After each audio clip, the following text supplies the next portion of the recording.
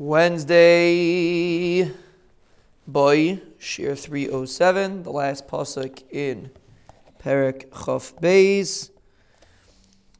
Pasuk Lamed Beis, Yavayu v'yagidu tzidkasai la'am noilad ki asa. They will come, the previous generations will come and say over the tzedakah of HaKadosh Baruch Hu la'am noilad, to the nation that was born, to a new nation that didn't experience the Yeshua.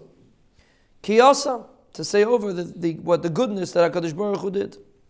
So Pasuk Pshat in the Pasuk is that the early generations will say over the chesed to the later generations who didn't experience it.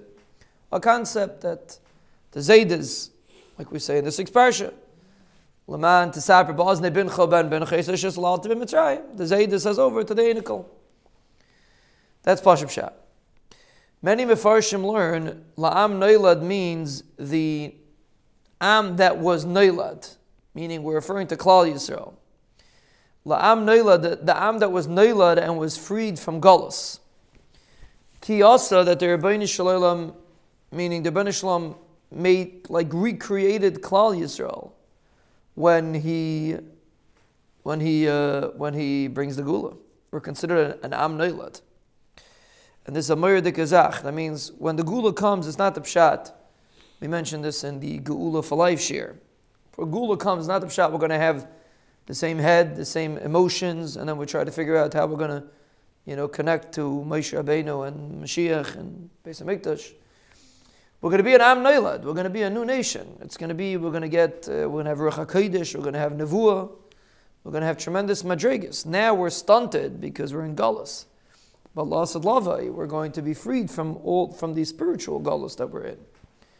So the Mefarshim say this, many Mefarshim say that it's not just La'am Noilad, the nation that's born later. It means La'am Noilad, a nation that is newly born. The newly born nation.